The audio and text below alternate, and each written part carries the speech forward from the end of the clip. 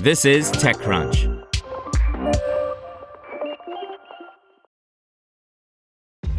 This episode is brought to you by ShipStation.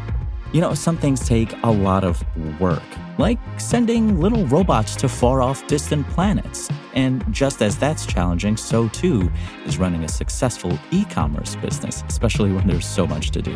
So I want to introduce you all to ShipStation.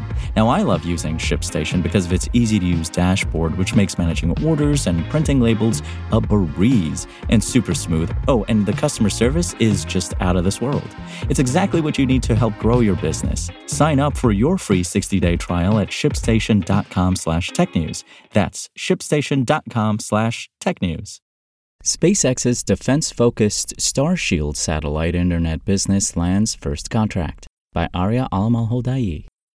SpaceX won its first contract for Starshield, the defense-focused version of its Starlink satellite internet service from the U.S. Space Force.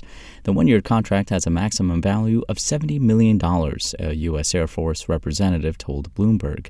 The contract provides for Starshield end-to-end service via the Starlink constellation, user terminals, ancillary equipment, network management, and other related services, the representative said. It was awarded on September 1st. SpaceX will be obligated $15 million by the end of this month, and the contract is expected to support over 50 mission partners across all arms of the U.S. military.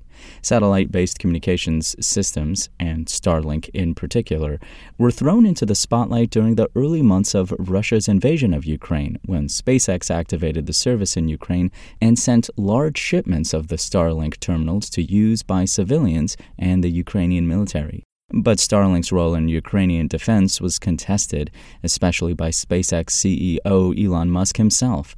While Musk seemed to support sending Starlink terminals to the Ukrainian military at first, it was later revealed that he refused to activate the service when Ukraine requested it prior to a planned attack on Russia's Navy.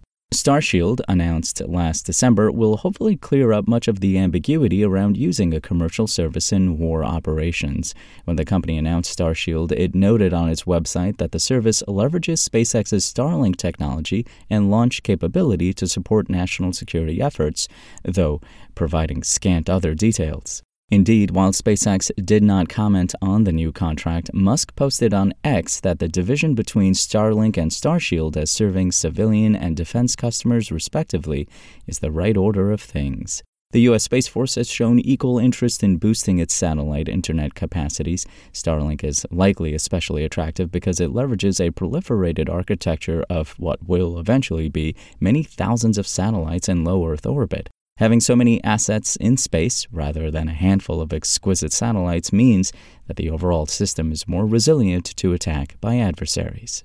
To hear everything you need to know about the week's top stories in tech from the people who wrote them, check out the TechCrunch podcast, hosted by me, TechCrunch managing editor Daryl Etherington. Each week we go in-depth on 2 or 3 of the week's top stories from in and around the startup ecosystem, and I'll be joined by the TechCrunch experts who covered them. They tell us why the news is so important and what they think matters most to you, our listeners, whether you're just interested in tech or that's where you make your living. New episodes drop every Saturday morning, so be sure to subscribe to the TechCrunch podcast wherever you listen to podcasts.